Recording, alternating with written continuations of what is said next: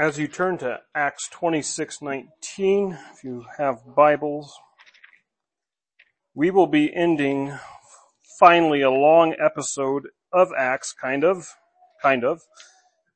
in Paul's life. The episode has been a series of trials and defenses for Paul, and I've rehashed the story several times in my preaching, so I'll probably rehash it less today. But suffice it to say, I think without all the background, if you haven't been here, you'll still track fairly well. What's happening right now is that Paul has been basically wrongfully accused. He's seen through what he's been accused of, and he says, really, it's about Christ. That's what my enemies are out to get me for. And so instead of going through jacked up trials as he has been, he recently appealed to the Emperor Caesar. Paul is both Jewish and Roman, so he can do that. And before he heads off to Caesar, though, the latest Roman governor that he's been under, Festus, has had the company of the local client Jewish king, Agrippa, to hear Paul's defense. And Festus wants Agrippa's input on Paul's case, so he, Festus, can have some intelligible reasons as to why Paul has had to go all the way to Caesar's court for a ruling. What Paul has done has basically given his testimony, and we cut off the story last week right after Christ had confronted Paul. Paul is in the middle of his persecuting, and Christ just shows up and commissions Paul to be a witness to the Gentiles. So we're going to pick it up from there in Acts 26:19. I do invite you to stand, if you're able, in honor of hearing the word of the Lord. Paul says, "Therefore, King Agrippa, I was not disobedient to the heavenly vision. Instead, I preached to those in Damascus first, and to those in Jerusalem and in all the region of Judea, and to the Gentiles, that they should repent and turn to God and do works worthy of repentance. For this reason, the Jews seized me in the temple complex and were trying to kill me. To this very day, I have obtained help that comes from God, and I stand and testify to both small and great, saying nothing else than what the prophets and Moses said would take place, that the Messiah must suffer, and that as the first to rise from the dead, he would proclaim light to our people and to the Gentiles." As he was making his defense this way, Festus exclaimed in a loud voice, "You're out of your mind, Paul. Too much study is driving you mad." But Paul replied, "I'm not out of my mind, most excellent Festus. On the contrary, I'm speaking words of truth and good judgment. For the king knows about these matters. It is to him I am actually speaking boldly. For I am convinced that none of these things escapes his notice, since this was not done in a corner. King Agrippa, do you believe the prophets? I know you believe." Then Agrippa said to Paul, "Are you going to persuade me to become a Christian so easily?" "I wish for God," replied Paul, "that whether easily or with difficulty, not only you, but all who listen to me today might become as I am, except for these chains." So the king, the governor, Bernice, and those sitting with them got up. And when they had left, they talked with each other and said, "This man is doing nothing that deserves death or chains." Then Agrippa said to Festus, "This man could have been released if he had not appealed to Caesar." Let's pray. Father, as we look through the remainder of this story, we trust that you are the author of these words. We trust that your word is living and active. We ask, Lord, that you would hold nothing back, but instead speak to us, speak to our hearts and ears and minds. And thank you, Holy Spirit, that you not only inspire the writing of these words, but you give us the power to act on them, to be obedient, to do what we know is right. And so we ask that you would have your way today. Help us to remain yielded and soft towards you and your words. In Jesus' name we pray. Amen. You may be seated.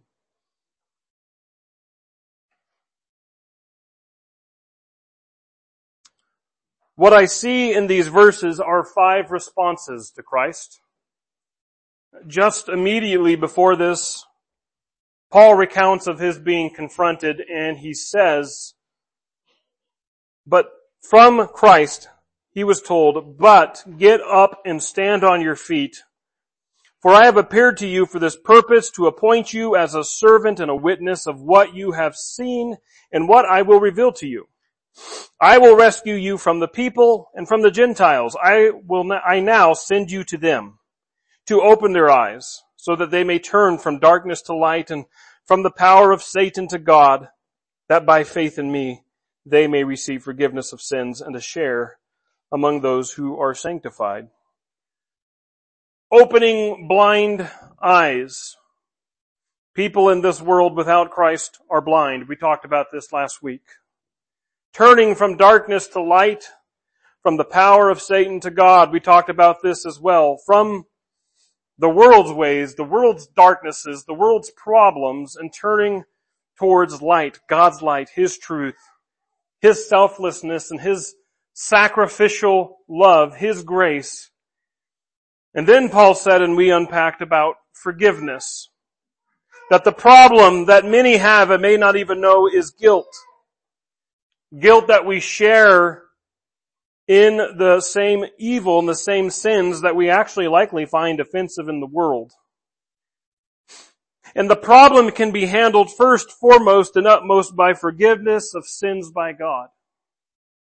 We were made to commune with Him, and when our sin is the problem, the hindrance and the obstruction from us living into our purpose, which is again communion with God who made us, can only be rectified by forgiveness by Christ. We gain our place among those who are sanctified, says Christ. And to this truth, we find or see in this passage 5 responses to Christ. We will see Paul's, we will see Devout Angry Jews' response, we will see Festus's response, Agrippa's response, and then I sum up the thinking between Festus and Agrippa as the world's response. First, we see in Paul's response one of trust and obedience, as if we just sang a song about that. Just after Paul gave this testimony of Christ, confronting him with realities that are shocking to the Jewish mind, the Messiah, the Christ, for both Jews and Gentiles, non-Jews. Here is what Paul says in verse 19 and 20. "Therefore, King Agrippa, I was not disobedient to the heavenly vision. Instead, I preached to those in Damascus first, and to those in Jerusalem and in all the region of Judea, and to the Gentiles, that they should repent and turn to God and do works worthy of repentance." Let's not read briefly or overlook the implications here. Paul, formerly a persecuting Jewish zealot, a Pharisee, completely offended by Christ, offended by the Christians who would say that the Jewish Messiah came not only to bleed and die, that's not a triumphant warrior, but also rise again and offer salvation to not only Jews, but to the world, to the Gentiles. This sort of stuff enraged Paul. And here he is saying, I was not disobedient to the heavenly vision. Can you do that? Can you respond? Do you respond that way to Christ? You know, oftentimes Christ calls us to uncomfortable things. Sometimes, maybe not most of the time, but things that don't even make sense. Build a boat. Why? It will rain. A lot. Why? I'm wiping out mankind. We're going to start over. Right. Oh. Okay. Leave everybody and everything you've ever known. Why? I'm calling you out and starting a people for me. Who are you? The one true God, your creator. Are you in? Okay, I'm in. Right? Paul is told that everything he assumed he thought he knew about Yahweh is revealed and brought to its fullness in Jesus the Messiah, God in the flesh. It's completely unexpected, entirely upside down, with a commission to go to the last people he wanted to be around, non-Jews, Gentiles. But Paul says, I was not disobedient to the heavenly vision. Right? He cannot deny what he just saw with his own eyes. It was real, it was tangible, it was in front of him. And I wonder, and I speak this entirely from personal experience, but I wonder if sometimes we use deliberation, counting the cost, skepticism. Well, I need to be in prayer about that a lot. As really just disobedience in disguise. Doubt. A failure to trust in disguise. Maybe God didn't clothesline you and give you a commission as he did Paul, but what he said was real and clear enough. His speaking by his Spirit upon your heart was loud enough. But unlike Paul, the reality dies under the weight of what God is saying. Because what he's saying has implications or realities that you or I may not be ready to tackle. Paul wasted no time. Now maybe a more gentler, cautious Paul would deliberate his next move into stagnation, but Paul wasted no time. Instead, I preached to those in Damascus first. Remember, that's where he was going to arrest the Christians. But he came there and he continued to preach to Damascus and then to those in Jerusalem and in all the region of Judea and to the Gentiles, that they should repent and turn to God and do works worthy of repentance. You know, Paul could have debated a lot. Will they really receive this message from me? I have a history they'll need to get over. Do I really have it all figured out? But instead of these things, he goes and he preaches that they should repent and turn to God and do works worthy of repentance. Listen, friend, Protestant, Paul or the Bible never preaches an easy believism. Notice Paul didn't go everywhere and declare, believe Christ died for you, period, moving on. No. Just how God clotheslined Paul, didn't even give him an altar call or time for an argument, just flat out commissioned him, so Paul is hard at saying, repent, change your mind, turn to God, live in his kingdom, and live righteous before him. Do works worthy of repentance.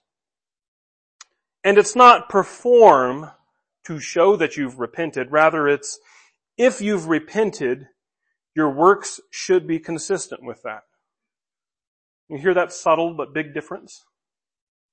So Paul's response to Christ and his preaching about Christ is trust and obedience. Doing works worthy of repentance. Is that your response to Christ? Do you really believe God? Not well, I see he talks to people in the scripture. He could be talking to me. I don't know. No, rather, that's a big deal, Lord. That's a tall order, but I'll do it. Here we go. That's Paul, trust and obedience.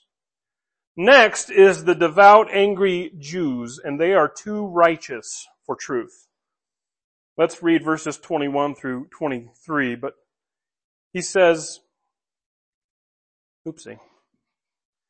Let me go back, sorry. For this reason, the Jews seized me in the temple complex and were trying to kill me. Here's what Paul is saying, if you know the history. Paul was originally accused of bringing an Ephesian into the temple. A Gentile, non-Jew, into the temple. He never did that. Now, he was seen around Jerusalem with the Ephesian, but he never brought him into the temple. However, the non-Christian Jews used this argument to arouse the original riot in the temple. And Paul is saying, and he has said all along, that's not the crux of why I was attacked. It was for this reason that I preach Jesus. I preach the gospel of Jesus Christ to Jews and Gentiles freely. Salvation is offered freely to both. Invitation is given freely to turn to God and repent and live righteous before Him, Jew and Gentile. That is why the Jews seized me in the temple complex and were trying to kill me, is what Paul says. Furthermore, to this very day, I have obtained help that comes from God, and I stand and testify. Paul is saying is that it is by the grace of God that he has persisted since that day in the temple. He's been 2 years in prison, spared and rescued from at least 2 assassination attempts on behalf of the Sanhedrin. God has helped him. So Paul can continue to testify to both small and great, saying nothing else than what the prophets and Moses said would take place. That the Messiah must suffer, and that as the first to rise from the dead, he would proclaim light to our people and to the Gentiles. We said this last week, but Paul is saying it's nothing new. I merely preach what the Old Testament has always taught. That the Messiah would suffer, would rise, and would bring salvation to Jews and Gentiles. But he was pierced because of our transgressions, writes Isaiah 700 years before Christ. Crushed because of our iniquities. Punishment for our peace was on him, and we are healed by his wounds. We all went astray like sheep. We all turned to our own way, and the Lord has punished him for the iniquity of us all. Still further in verse 11, my righteous servant will justify many or make many righteous, and he will carry their iniquities. This is usually called the suffering servant poem. And there are actually 4 poems in Isaiah dedicated to this servant. Matthew tells us in his gospel that the servant is none other than Jesus. And in fact, the same poem that Matthew recites is from Isaiah 49. In verse 6 there it says, it is not enough for you to be my servant, raising up the tribes of Jacob and restoring the protected ones of Israel. I will also make you a light for the nations, to be my salvation to the ends of the earth. The servant, the Messiah, proclaims light and salvation both to Jews and to Gentiles. Paul is saying this is what's in the prophets. So the implications though, for the devout, angry Jews were too much. It would, like Paul before them, require unlearning what they've learned. Jews and Gentiles. It would require humility. As Jesus and John the Baptist ushered in the kingdom, they said things like, the time is fulfilled, and the kingdom of God has come near, repent, and believe in the good news. Furthermore, John the Baptist would have the audacity to tell the Jews, therefore produce fruit consistent with repentance, and don't start saying to yourselves, we have Abraham as our father, for I tell you that God is able to raise up children for Abraham from these stones. It was and is about real repentance, not having the right ancestry, the right church even. But repentance, trusting in God. And the devout, angry Jews were too righteous for truth. Does that ever happen? I know it doesn't happen for any of you, but for me sometimes I think I have it all figured out. Just don't confuse me with any facts. I got my beliefs down. And sometimes the Lord, either directly or through his people, confronts me with truth, and I'm just too righteous to hear it. The fact of the matter is we become unrighteous. And as Jesus quotes Isaiah to the Pharisees, he says, these people honor me with their lips, but their heart is far from me. They worship me in vain, teaching as doctrines the commands of men. How is your heart? Is it far from God? Are you too caught up with all the commands of men, all the human precepts that you've learned to even consider what God would say? Well, the devout, angry Jews in Jesus' day missed it. I wonder if some of us respond like Festus. That's our third of 5 responses today. Let's see how he responds in verses 24 and 25. It says, as he was making his defense this way, Festus exclaimed in a loud voice, you're out of your mind, Paul. Too much study is driving you mad. But Paul replied, I'm not out of my mind, most excellent Festus. On the contrary, I'm speaking words of truth in good judgment. Out of your mind, Paul. Too much learning, too much study. You know what Paul writes to the church in Corinth? He says, for the Jews ask for signs and the Greeks seek wisdom, but we preach Christ crucified, a stumbling block to the Jews and foolishness to the Gentiles. Foolishness. Here Paul is, 2 years into being imprisoned, and he's going on about this Jesus guy. As Festus worded it privately to Agrippa in the previous chapter, he says, instead, they, the devout angry Jews, had some disagreements with him about their own religion, about a certain Jesus, a dead man Paul claimed to be alive. It's crazy.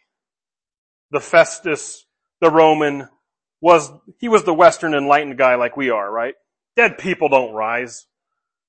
Festus was willing to listen to up to this point, but he still doesn't get it. He doesn't get why Paul's fired up about Christ. He doesn't get why the Jews want to kill him. But the way that Paul's talking, he's crazy. And I wonder if this can be your or my response to Christ sometimes, or even to the Word of God.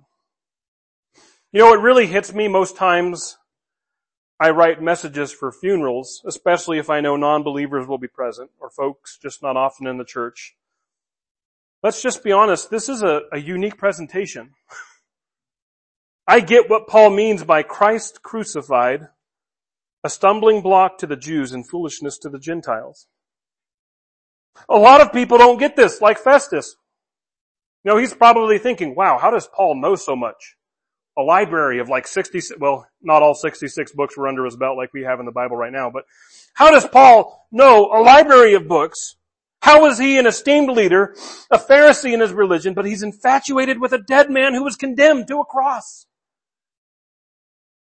And Paul is shouting back because he's alive.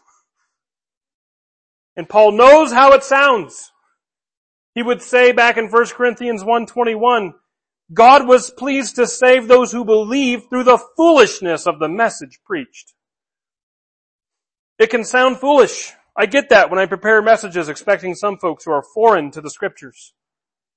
It was foolish to Festus. Is it sometimes foolish to you?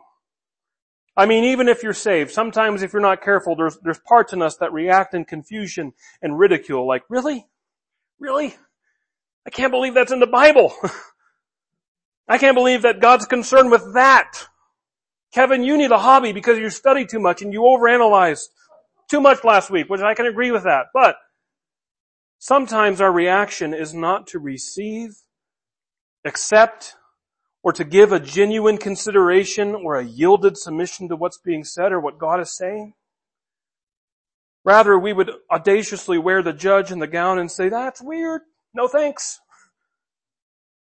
But Paul replied, I'm not out of my mind. Most excellent Festus, on the contrary, I'm speaking words of truth and good judgment. Or some translations would say, I'm speaking the sober truth. This is just a word picture, so it's not meant to be irreverent because it's not true in the truest sense. But God's dumbest day still baffles the wisest man. Paul says these things he talks about aren't only true, but they're of good judgment. It's not a game. It's not myths, fairy tales, and legends. It's a truth that has real, personal, responsive implications. And so now with these words of truth and good judgment, Paul turns his focus towards Agrippa. We pick it up in verse 26. For the king knows about these matters. It is to him I'm actually speaking boldly. For I am convinced that none of these things escapes his notice. This was not done in a corner. Since this was not done in a corner. King Agrippa, do you believe the prophets? I know you believe. It's interesting how relatable and identifiable this is, because Paul is pointing to a public testimony and to scriptures of public access. This is believed to be near the end of the 50s, maybe early 60s AD, and so Paul is talking about things that are only 30 years old. And I mentioned this a few weeks ago, but Agrippa is actually part of the Herod family, and he has close relatives that murdered the babies in Bethlehem when Jesus was born, that beheaded John the Baptist, that martyred the Apostle James, and was close to doing that with Peter. And so, as Paul has said, for I am convinced that none of these things escapes his notice, since this was not done in a corner. This Christian thing was real, and it was taking over. Acts chapter 21, when Paul first arrived in Jerusalem, before he got arrested, he was told by an elder in the church, you see, brother, how many thousands of Jews, that's not counting the Gentiles, there are who have believed. And he's just referring to Jerusalem. Thousands of believers. Whether Agrippa himself was around for Jesus, his ministry, and his resurrection, Agrippa, in fact, nobody can deny by this point, there's something going on. It's public. There are believers. There's worshipers in Christ. Just as it is today, I don't know if you were here a month or so ago when our assistant superintendent, Alan Wynock, was here, but one of the points he made is that by you and me being here means something. It's a witness to our community. As Jesus told opponents in his day, even though you do not believe me, believe the works, that you may know and understand that the Father is in me and I am in the Father. Who Christ is and who his people are, it's no secret. And besides the public testimony, Paul says to the Jewish king Agrippa, do you believe the prophets? I know you believe. First of all, if we take in the context, Agrippa is getting backed into a corner, politically speaking. Perhaps it's intentional on behalf of Paul's motives, because it's not just Paul, Festus, and Agrippa here. We were told at the beginning that the social elites of Caesarea Maritima, the Roman capital of Judea, they're all present. It could be that even Paul's original Jewish accusers are present. And so if Agrippa says he does not believe the prophets, he would be showing his true colors. And if that's how he felt, he would anger his Jewish subjects because he's just said, I'm not a faithful Jew.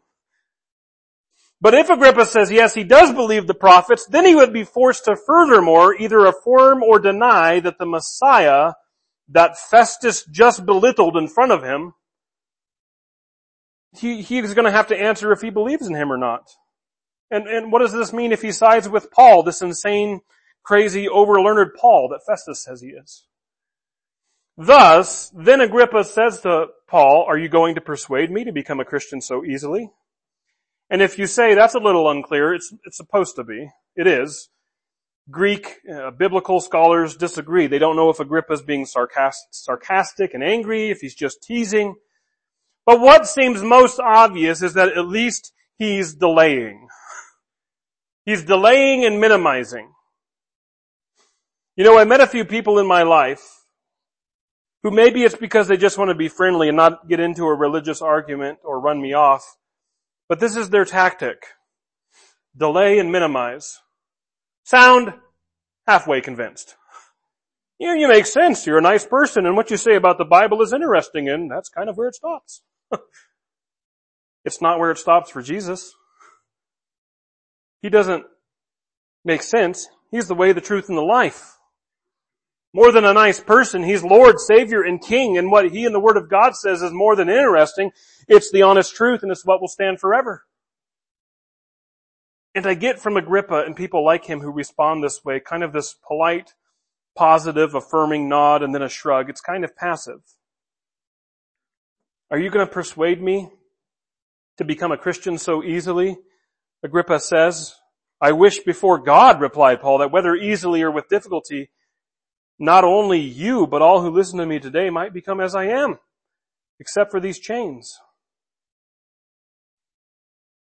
Where Agrippa delays in kind of a political sidestep response, Paul tries to rein it in and says, let's press this issue. Here's my desire. Everyone in earshot would love this Jesus, would serve this Jesus, would accept and repent and do deeds that are consistent with faith in this Jesus. But to this basic open confrontation, we get one last response, and I call it the world's response. It's my catch-all phrase for the conversation between Festus and Agrippa, the rulers, the talking heads, the people who do the thinking for the rest of the world. In verse 30 says, so the king, the governor, Bernice, Agrippa's sister, and those sitting with them got up. And when they had left, they talked with each other and said, this man is doing nothing that deserves death or chains. Then Agrippa said to Festus, this man could have been released if he had not appealed to Caesar. Here's what I see in this. This same passive, delayed, minimized response carries over into what's just plain ignorance and moving on. Because King Agrippa is king, he can do this. Conveniently, when the topic of discussion is intensely personal, does he believe the scriptures? What are his thoughts about the Messiah? Conveniently, because he's king, he ignores the subject. He rises, which brings the proceedings to a halt, a change of subject. I've heard enough. Oh, because he got something to say about you and the Messiah? No, because this man Paul's basically innocent. And the subject's changed. It's ignorance and moving on. And the Agrippas of the world who are passive and shrug-offish and polite and, oh, that's interesting and you're a nice person and wow, what you say about the Bible is something to think about, will then say, well, I haven't made a decision about Christ, let's just leave that up in the air. When the reality is indifference is a decision. Indifference is a decision. This Jesus that Agrippa just kind of shrugged and prodded Paul a little, oh, you want to make me a Jesus follower? That Jesus? Listen to what he says. Therefore, everyone who will acknowledge me before men, I will also acknowledge him before my Father in heaven. But whoever denies me before men, I will also deny him before my Father in heaven. Don't assume that I came to bring peace on the earth. I did not come to bring peace, but a sword.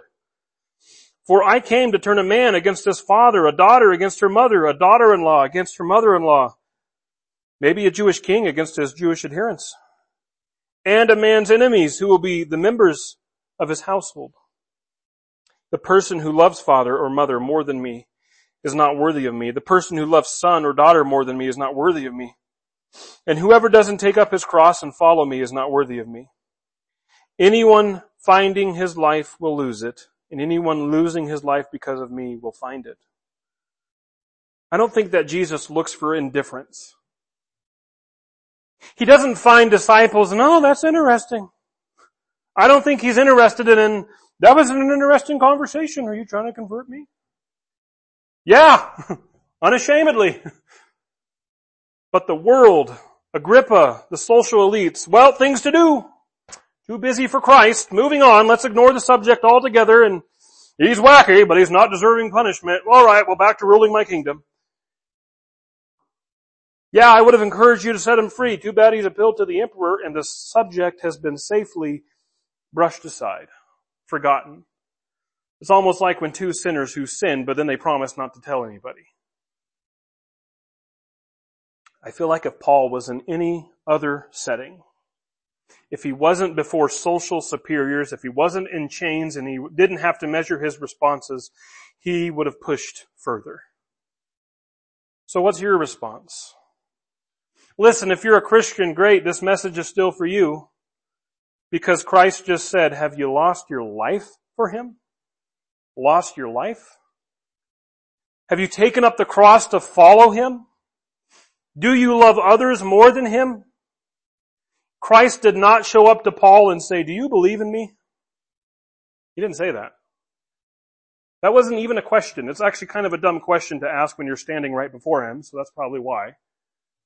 No, God showed up to Paul and then gave a directive that had implications. Effort was required, energy was required, suffering was required. One whole life is required. Paul was no longer a man free to do what he wanted to do. He was to be a living sacrifice, as if he wrote that somewhere. So what's your response? Is it trust and obedience like Paul? Are you truly willing? I have an inkling that the Holy Spirit already told you what you need to be doing, but if not, are you willing to listen and willing to do it? I wonder if, like the devout angry Jews, maybe you have a little attorney rising up in your heart and you're ready to even quote scripture to get the Holy Spirit to back down. I know I like to do that. It makes me feel better in my disobedience. We're too busy worshiping God in the ways we want to worship him to listen. We got busyness to keep ourselves occupied. We can't let that Holy Spirit interfere with his work. We already have the compartment in our lives we call Christian work, and that's good enough for us. Maybe you or I are confused like Festus was. If we are confused, I wonder if the stuff we do understand about what God's calling us to do really scares us. We do know what he wants, and so we cling on to the confusion and we ridicule the stuff that scares us. He can't be calling me to that. No, I have a brain problem. God isn't saying that. Not me. Certainly not me. That's not what He's calling me to do. Or, like Agrippa, we just delay and minimize. If He's calling me to this, it's probably like 40 years down the road. And besides, why me? There are a lot more fitter, younger people out there to do this job, this task, this calling that God's probably not even calling me for anyways. By the grace of God, let this not be a time where you or I ignore and change the subject. Like Agrippa and Festus, let's not move on. Let's receive what the Lord wants today. He's given us His Holy Spirit to be obedient. I think a lot of us, myself included, every time I hear a message like that, I just seem to completely black out that truth. He has given us His Holy Spirit to be obedient. We have all the resources we need to do whatever He calls us to do at any point in time, no matter our age, condition, station. He's given us His Holy Spirit. He can do it through a willing and obedient vessel. He can do it to a man who's been imprisoned for 2 years, talking to 2 kings that would probably slaughter him if they felt like it and nobody would bat an eye. He can do it through a willing and obedient vessel. Amen? Can you say amen to that? Let's pray.